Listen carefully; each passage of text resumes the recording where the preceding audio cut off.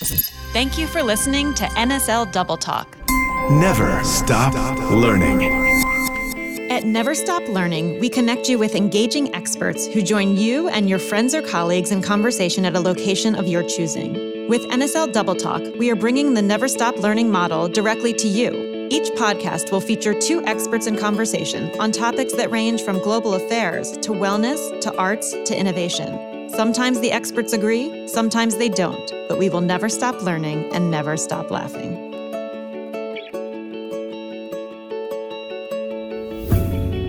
NSL Double Talk featuring Eric Schmidt and Jared Cohen. Their topic today is the economy, democracy, and disinformation in the era of COVID and beyond. Eric is the former CEO and chairman of Google. Under his leadership, Google dramatically scaled its infrastructure and diversified its product offerings while maintaining a strong culture of innovation. His philanthropic efforts through the Schmidt Family Foundation focus on climate change and education. And he is the founder of Schmidt Futures, which helps exceptional people do more for others by applying science and technology thoughtfully and working together across fields. Eric is the co-author of The New Digital Age, How Google Works and $1 Trillion Coach, the leadership playbook of Silicon Valley's Bill Campbell. Eric is also a Gulfstream pilot. Jared is the founder of CEO and Jigsaw, an independent unit at Google focused on building technology to address global security challenges, and an adjunct senior fellow at the Council on Foreign Relations. Jared has served as a member of the Secretary of State's policy planning staff and is a close advisor to both Condoleezza Rice and Hillary Clinton. He is the New York Times best-selling author of 5 books, and his writing has appeared in Foreign Affairs, Foreign Policy, the LA Times, New York Times, Wall Street Journal, and the Washington Post. He has been named to Time's 100 Most Influential People, Foreign Policy's Top 100 Global Thinkers, and Vanity Fair's New Establishment. Jared serves on a multitude of advisory boards and is a graduate of Stanford and a Rhodes Scholar. And of course, he speaks fluent Swahili. We are so excited to welcome Eric and Jared to NSL Double Talk. So, Eric, if you think about the conversations that you and I have had over the course of the last 10 years about the international system, we've talked a lot about what's going to win out, open systems versus closed systems, and we've seen a lot of fluctuation over the years in terms of advantages and disadvantages of both. The thing that is new is every democracy in the world is going to have to opt into civil liberties that mimic some of the tendencies of autocratic systems. It's not obvious to me that after a year plus of doing that and all the exploitation that comes with it, that democracy isn't going to have some significant repercussions that come with this. Do you have an opinion about, how open societies continue to thrive and expand given those conditions for the next year? Well, in the short term, I think it's pretty clear that democracy is going to suffer. How do you run a traditional political campaign in the middle of a pandemic? You can't do the sort of meet and greet and the dinners and so forth and so on, certainly not with the same approach. But to me, the more interesting question is, this will end after an awful lot of terrible pain for an awful lot of people who are suffering. But it does end. It ends in a year or two. And then how will things be different? I think people will think that this is the beginning of a new epoch. That in fact, the framing that all of us in the elites had of increasing globalization, increasing sort of citizens of the world, common values, common approaches, was in fact a chimera. And that what will happen now is that the resurgence of nationalism will drive more national identity, more national solutions, and more variation. And the consequence of this, because so many technology solutions need large-scale solutions, is you'll see unusual pairings. So you argued a long time ago in our book that certain countries would operate above their weight. So if you think about it, will Germany need to partner with another little country in order to advance in hardware and software together? Because they can't do it on their own. We don't really know. In other words, Europe as an integrated unit is clearly not going to work. The United States is devolving into state by state. These national identities are getting stronger and the globalization is getting weaker for all of the reasons that we know. Yeah, I think there's a few things that I'd add to that. So if you look at the political platforms that a lot of parties have in Europe, you basically have these right-leaning platforms that have been, about closed borders and keeping foreigners out, and they've had a pretty hard line on migration issues. All of a sudden, the Green parties have had to subscribe to platforms that they had previously admonished. So I do think that the political landscape is not going to be as binary as it was before. But the other thing that I would observe, we did an experiment after World War II that if we built these multilateral institutions and organized the democratic world by geography, that smaller states and bigger states would find greater efficiency by leaning on these multilateral liberal institutions. If we look at everything that's happened with COVID-19, it's provided a life and death stress test to that. And I think it's clear that democratic countries, from large ones to small ones, are looking inward as opposed to these multilateral bodies. And so the natural conclusion you come to is, to put it in terms, Eric, that you think of very often as a business person, maybe the democratic world should have gotten a reorg a long time ago. It seems crazy to me that post-Cold War and post-hybridization of the international system and all the technological changes that we've seen, for us to still have a democratic world that's organized in geographic terms. I think what we're seeing is tremendous amounts of inefficiency that have come with that. And we're having a hard time organizing around capabilities like, science and technology that are absolutely necessary for meeting the challenges of COVID-19. And our institutions aren't set up to do that multilaterally. So another thing that I'm worried about, which I don't think people have quite figured out, is that Asia is going to emerge much stronger out of this problem. If you look at Asian recovery, it's already underway. The brutality with which the Asians dealt with this, with quarantining people for 30 and 40 days, managed to reduce the R0 to a very low number very quickly. Here in the United States, as we speak, the R0 is roughly 1.1, 1.2, which means that you're busy infecting on average one other person. That sounds really good, but now we're about to relax our restrictions. So the numbers don't get better unless we do something pretty direct. So while we're dillying and dallying around how do we open, how do we do this right, how do we respect people's privacy, the Asian juggernaut continues. And because China in particular is a manufacturing place, whereas we are more of a service place, the services will recover more slowly. So the combination of that could also change the balance of power. We've always been worried about China as an ascendant power, and now we see sort of the fight of the two systems. I've always thought that for the rest of our lives, the battle of ideology and ideas and appropriate approaches and the way people treat people and the way you do globalization between China and the United States will be the defining battle. They're big, they're super smart, they have a lot of money, and they're relatively well managed compared to the mission that they have set out for themselves. We have a challenger. And a lot will depend on whether America unifies after this horrific crisis to go forward, or whether the petty squabbling, the fights between the states and the White House and so forth make it worse, not better. So I think that's really interesting. I would maybe even add one additional point, which is if you look at what China is doing with their gift diplomacy, right? They're showing up in every corner of the world, by the way, including the United States, with N95 masks, with ventilators, and so forth. When we basically framed what China was offering the world versus what the U.S. was offering, it has sort of in recent memory been framed in terms of, do you want an open system or do you want a closed system? And there were limits to how far China could reach into the democratic world based on that particular framing. They could basically get as far as Hungary and to some extent Poland and countries like that, but they couldn't go deep into the more Jeffersonian parts of the democratic world. But the thing to me that's going to change dramatically over the course of the next year, we already see the Chinese reframing the choice, not in terms of open system or a closed system, but in terms of an efficient system versus an inefficient system. So what does it look like when all of this is done, when the Chinese basically are able to tell a story of efficiency juxtaposed against a world that has responded in a way that pales in comparison? Well, I think you stated their position, but you haven't stated ours. So our position is pretty straightforward. America is sort of a confusing place, but when we get our act together, we have enormous power, enormous creativity. That is the genius of America.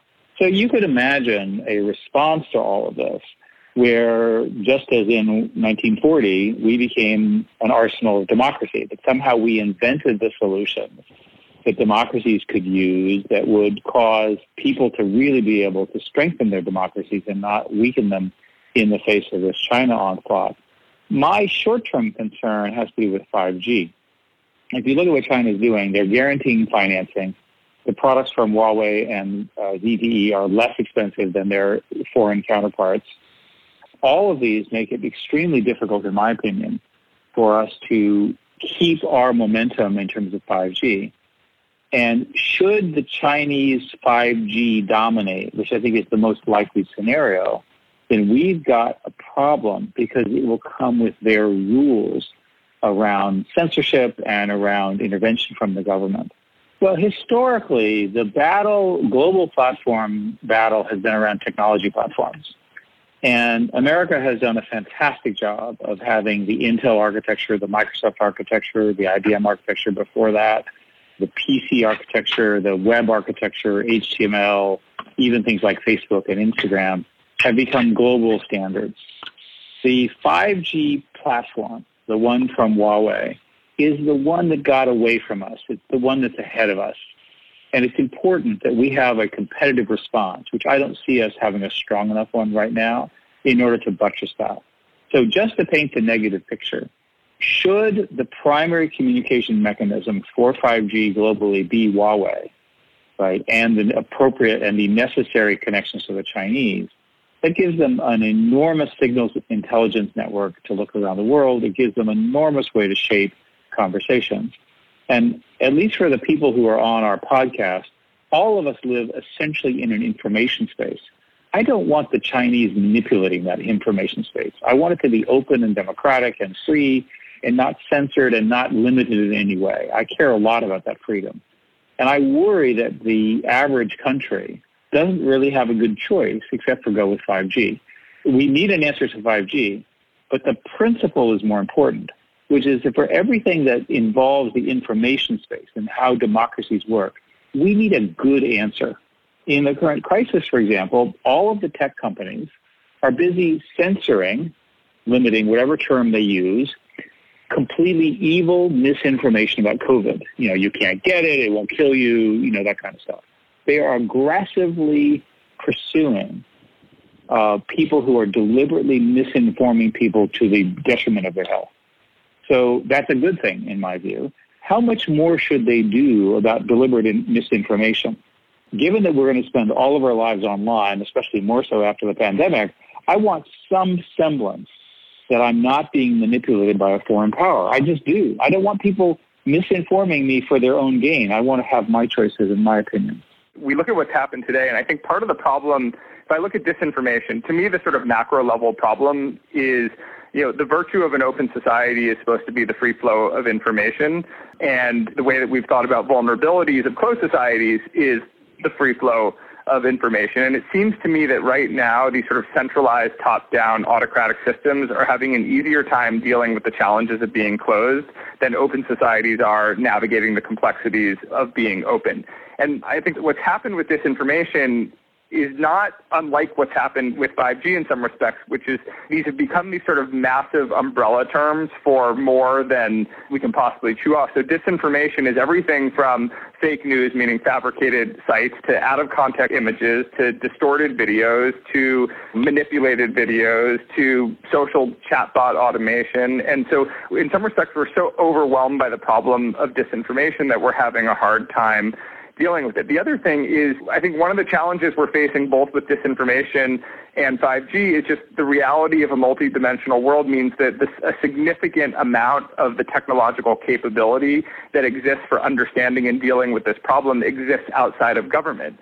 You know, the asymmetric advantage that an autocratic system has is it's all under one umbrella. There's no distinction between the public sector and the private sector, so they're able to do the sort of command and control, whereas we have to figure out in this much more chaotic hybrid world how to figure out the best mechanisms for leveraging this capacity that exists outside of government without crippling the fundamental principles of what it means to be a democratic society. I agree with all of that. I think that it's going to get worse, however. And the reason is that artificial intelligence, broadly available, will allow much more sophisticated attacks on the information space. I say that in a negative context. There are many, many positive aspects to AI. So, for example, healthcare will become much better. We'll know much more information to help us in science. But in the area of competition among countries, it's perfectly reasonable that there will be AI-based systems that will deliberately try to do misinformation in all sorts of subtle ways. So will we get to the point where we will only trust things that are written and operating in the United States? Because we can't even trust our partners because they have their own agendas. I don't really know. But the value of misinforming for your own gain, we have discovered is pretty high. And furthermore, people are busy. They don't necessarily understand all the details. They hear a snippet. We also know from your research and the research of others that people will tend to pass on alarmist or false information at a rate up to 7 times more than normal information. So the people that I know say, well, if I could just explain it and everyone read it, nobody reads that stuff. But if I say, did you know that somebody was shot around the corner and they were under a rock and so forth, all of which is false, it would get a lot of pickup. So how worried are you about new types of disinformation, right? So you talked about your concerns about the application of machine learning to be able to do this at scale. I completely appreciate that and agree with it, right? Because it's just going to make it, the capabilities are going to be easier to pull off the shelf. Most of the disinformation that we've seen to date has been in the context of meddling in elections, so to try to achieve political influence or to exacerbate social, ethnic, sectarian, racial tensions in a society. We haven't really seen the deployment by a state of economic disinformation at scale. And we now find ourselves in this situation where, the world is already in the midst of a major economic crisis. You have every single country shutting down parts of their economy or the whole economy at the same time. It just seems like we're likely to see a whole new chapter of this that gets into the economic sphere. Do you think that's outlandish, or do you think that's something we should be worried about?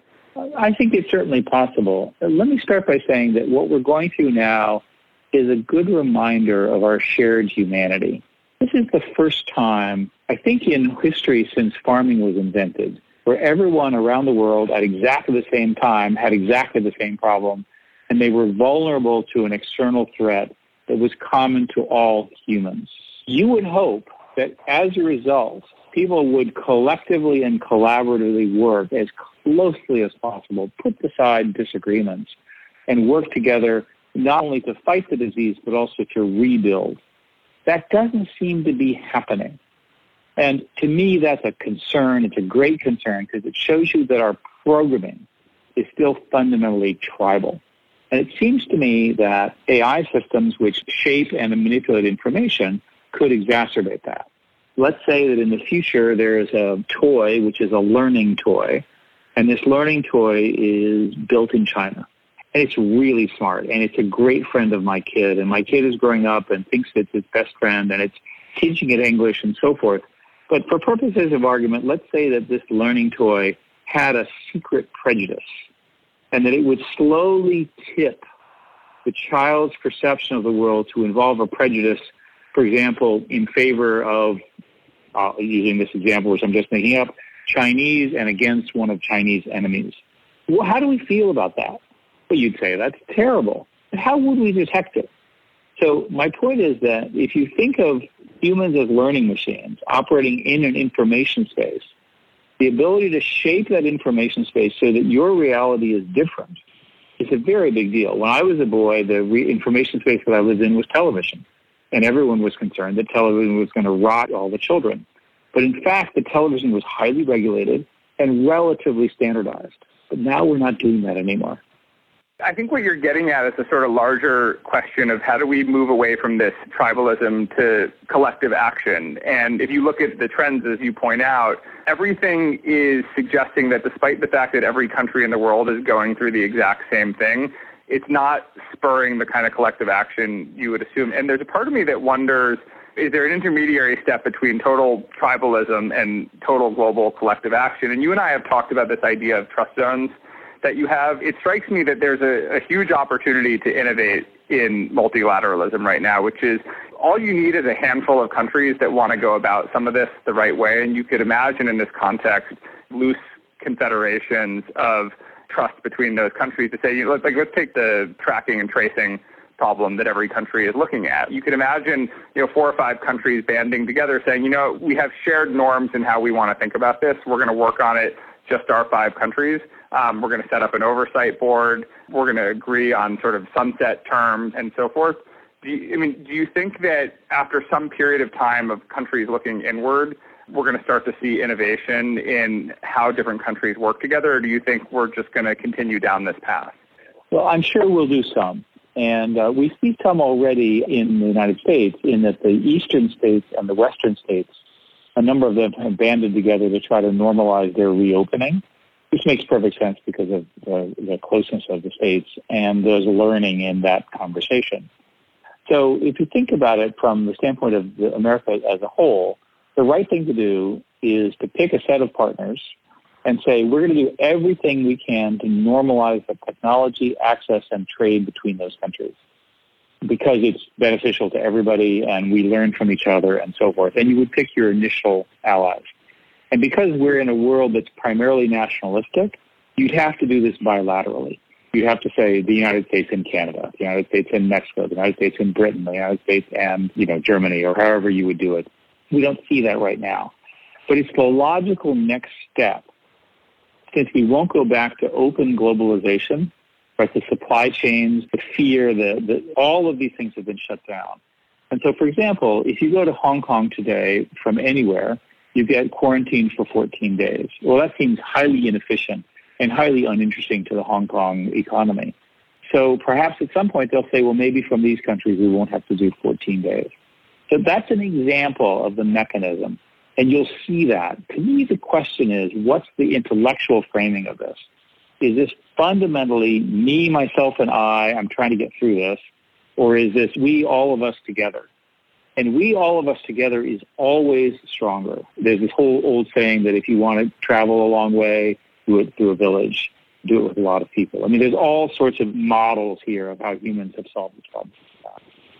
Yeah, and I tend to think that there's some optimism at the end of the tunnel here. I think we're being provocative and overly pessimistic, and I think that we have to think of this thing more in terms of phases. I think that if we're in the sort of pre-apex stage and the vaccine is somewhere between 18 to 24 months from now, there's going to be a number of different phases of this. I think it's clear from phase one that you are seeing this kind of retreat to tribalism between, where states are going it alone.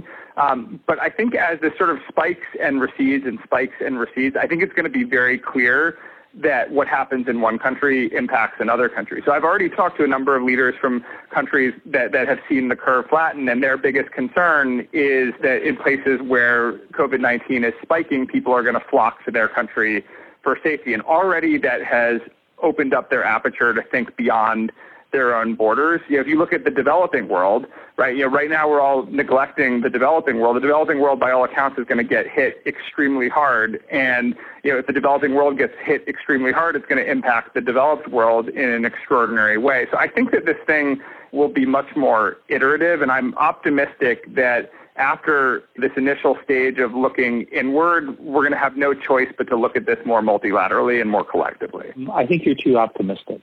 Usually you're the optimistic one. I think you're being too optimistic. I think what we're seeing is a return to nationalism. And in defense of nationalism, pretty much, if you look at history, all of the great achievements have occurred in one nation, right?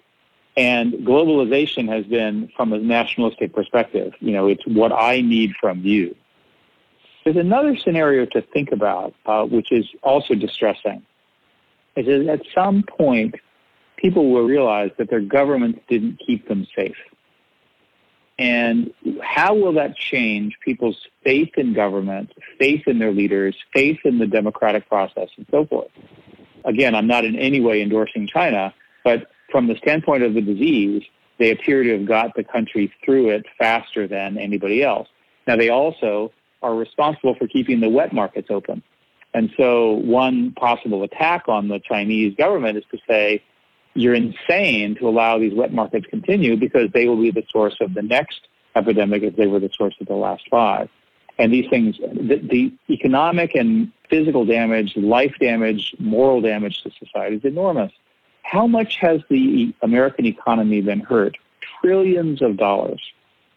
Trillions of dollars is an awful lot of money to lose that quickly, and everything is shut down, as we know. It's time for us to come back not only with a growth plan for ourselves and a strong resumption of our democracy and try to export our best values, But it's also important for us to come back with some pressure on China and others to stop doing some of the things that could repeat this.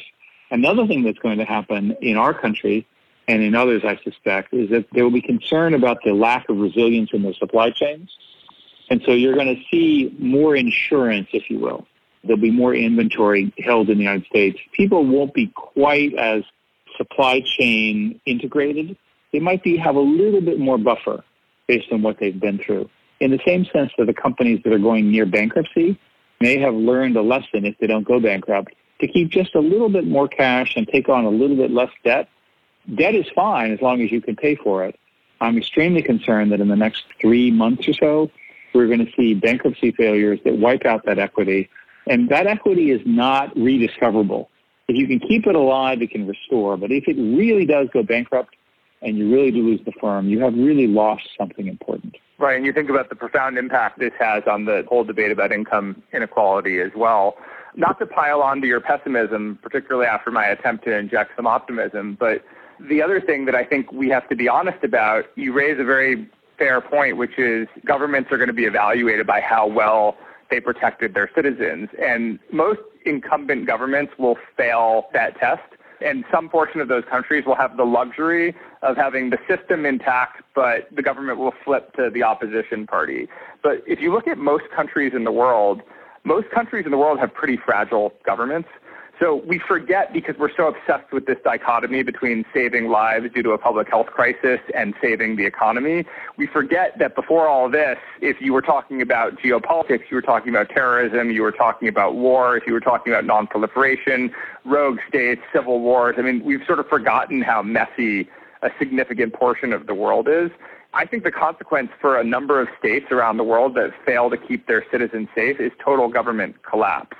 And the thing that in many respects poses the greatest threat to the international system is state fragility, because when you have state fragility, you have terrorism, criminality, and other forms of mischief thriving that can metastasize well beyond those borders. And so what happens when we see more Syria-type context? What happens to all the countries in sub-Saharan Africa and Central Asia that even during peacetime had a hard time staying in control? So I'm deeply concerned and worried about the impact that this is going to have on state fragility. You talk to, for instance, the Iraqis, and they've got a political crisis, they have an economic crisis, they have a security crisis, and even though Iran is one of the countries hardest hit right next door, in their sort of Maslow's hierarchy of needs of problems that they need to solve, COVID-19 is pretty low down the list. So you introduce something this significant into a country that volatile, and it just doesn't have the ability to withstand it.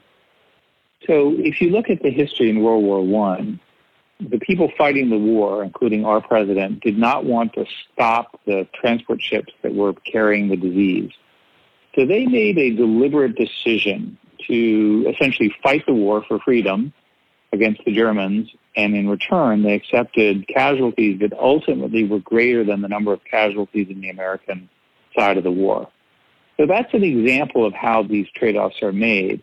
I have enormous concern and enormous sympathy for the countries where you have essentially day labor, where you work to eat, and their choice is going to be, do I violate the ban on assembly or do I starve to death?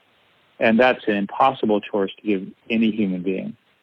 So there's going to be some kind of rough compromise on that point, and rough in the sense of just a horrific set of choices. And we want to be both sympathetic for how difficult this is going to be, but we also want to do everything we can to simultaneously reduce the number of deaths and solve the economic program so that people can continue to eat and live and be okay during the pandemic. The pandemic does eventually end. I have been funding a fair amount of research in how to help accelerate antivirals and various other things involved with the vaccine, but it's all maddeningly taking much longer than the time we have because of the nature of a pandemic with its doubling rate so quick. Even if it's doubling every 7 to 10 days, it's still doubling. And of course, in the midst of all of this, we're supposed to have a presidential election. And I think what's so fascinating about the current political context is we went from being all consumed with and obsessed with the presidential election to very few people really spending much time thinking about it. And it's hard to imagine people giving the presidential election very much thought until we get pretty close to it in the fall. And at least in my lifetime, I've never seen politics recede this quickly in the face of something that's kind of replaced it and sucking up all the oxygen. Well, this is a real national emergency. And let's remember, we're in a national emergency and we need to behave appropriately. In 1918, in November, they had an election, and the government at the time made the ill-fated decision to allow 5 days of campaigning, which at the time was much more in person, because, of course, television hadn't been invented yet. And that is seen as one of the major contributors for a secondary reinfection rate that occurred in January, which was horrific, where many more people died than in the first round, which was roughly in October of 1918. You can study the charts to see the peaks that I'm describing. And indeed, the second cycle was the worst of the 3 cycles that they went through. So it's crucial that we not make that mistake here in November 2020. And my guess is that you'll see a great deal of limitations on campaigning, which will be difficult for Biden because he doesn't have an awful lot of attention by comparison to the president. But more importantly, difficult for voters who will say, why take the risk? We need solutions that are pro-democratic for a situation where participation in our democracy may be suppressed by fear of this pandemic. It's clear to me that the virus will not be eliminated by November, and we'll see. Yeah, I mean, to me, when I look at this election, I mean, first of all, there's an interesting, historic frame of reference for this. During the Spanish influenza pandemic, historians are pretty confident that when Woodrow Wilson went to Paris in April of that year, that he contracted Spanish influenza, or at least something that looked like it. And we forget that at the height of Spanish influenza, Wilson suffered a horrific stroke that left him pretty much incapacitated. What followed Spanish influenza was an era of enormous xenophobia in the country, which may or may not have been related to Spanish influenza. Remember, we just had also come out of World War I. But the historic frame of reference of the 1920 election is quite interesting. When I look at this presidential election in the fall, there's a few things that I think we can be sure of. One, polling is going to matter much less because, as you say, the virus is still going to be there. So it's going to be impossible to predict with any kind of accuracy which demographics will vote where and how, because so much of this is going to be influenced by behavior. And I think we can also conclude that not all the states are going to be as electorally prepared to have an election where you have an outbreak. And even if you have mail-in, it's going to be implemented in different and inconsistent ways across the country. So my prediction on the election is I think it looks like some combination of 1876, the Iowa caucus, and Bush v. Gore. In 1876, you had irregularities in 3 states that led to sort of extra constitutional process to work out a deal between the Democrats and the Republicans to resolve those disputes and figure out who won the election. I say the Iowa caucus because that gives you a sense of how the incumbent will react and how the populace will react to irregularities, and Bush v. Gore because in modern times that's how irregularities were settled. So I think there's a high likelihood that you have confusion after the November election, irregularities in states, and it gets resolved by the courts. And the political climate today is very different than the political climate in 2000. How long do you think this xenophobic period lasted after 1918?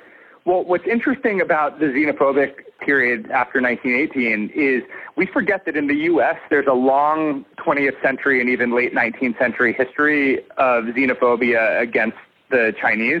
There were multiple pieces of legislation around Chinese exclusion that went through Congress. The period of anti-Chinese sentiments, it basically goes from the 1880s well through the 1920s. So this can last a particularly long period of time. I think that it's very different in this context because if you look at this particular virus, when it settles and people are less worried about their day-to-day, everyone's going to look for an opportunity to blame someone. History shows that when there's a crisis imposed on a population, everyone looks for blame. And it's clear that there's going to be attempts from both China and the United States to allocate blame in each other's direction. I think a lot of the answer to your question, Eric, is going to rest on who wins the blame game in the court of public opinion. Jerry, we worked together for a long time, and you know me to always be optimistic. I am pessimistic in the short term because I think that we're better than what we've been going through now. I think our country is better than what we've been doing. We can manage this better than we have.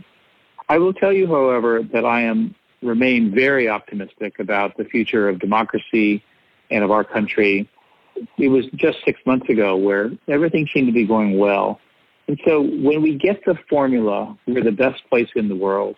People flock to our country. They want to build businesses. They want to innovate. They want to address these challenges. I don't know why our response has been so difficult to understand and so sort of irrational from my perspective, but I know that it's hurt people, and I want us to get through this as fast as we can to get back to our growth and our confidence and the sort of great things that are our America today. I mean, look, Eric, you're one of my dearest friends in the world, and I think it's times like this that friendships that are built around an intellectual collaboration really matter, right? I mean, I think that, here we are talking to this wonderful audience together, but you and I are talking every single day about topics as broad as how do we contain the virus to how do we save democracy and everything in between. It's interesting. I was talking to my grandfather, who's 95 years old and served in World War II, and I think we forget that the sort of aftermath of these major crises, it lasts a long time. And he was telling me that 20 years after World War II, when you'd meet somebody, they'd want to know what you were up to during the war. Even 20 years later, they were still talking about it. That's very interesting. Right. Think about it. If this thing lasts a year, 2 years, and even then it's not going to abruptly go back to normal, I fully expect 20 years from now, when I meet somebody new or I'm, thinking about a job, people are going to want to know, what were you up to during COVID-19? It's like 9/11. People still say, what was 9/11 like? And I remember it vividly. And I wonder, maybe we will all remember this 20 years from now incredibly vividly, how it felt.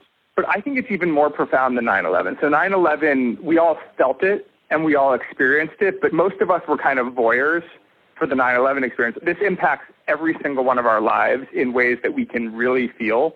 And every single one of us has agency, even if it's really difficult, over the actions that we take. So you look at the range of very difficult situations that people find themselves in. For the rest of our lives, we're going to be talking about what we did and didn't do during COVID-19. And that's not just with regards to our careers and our jobs and our intellectual pursuits. It's how we related to our children and how we related to our friends and how we thought about the world and what matters. You have the entire world collectively going through a psychologically reflective moment. And from the most emotional people to the least emotional people, I think everybody is going to be expected to have an opinion about what COVID-19 meant for them. Can you imagine 10 years from now, Eric, I introduce you to some friends of mine that you haven't met, and you say to them, how did COVID-19 impact you? And they'd say, I have no opinion about it. That's impossible. Everyone's going to have an opinion about how this impacts them. Everyone's going to have an opinion about how this changes their lives. And most people who are in a position to have influence and are in a position to play a part in this are going to want to have a good answer to the question, what did you do to be a productive member of society during this time? Mm-hmm. I agree. Okay. Thanks, everybody. And thank you, Eric. Thank you, Jared. For conversations you can't ignore, come back every Monday and Thursday for new episodes. Subscribe now and never stop learning.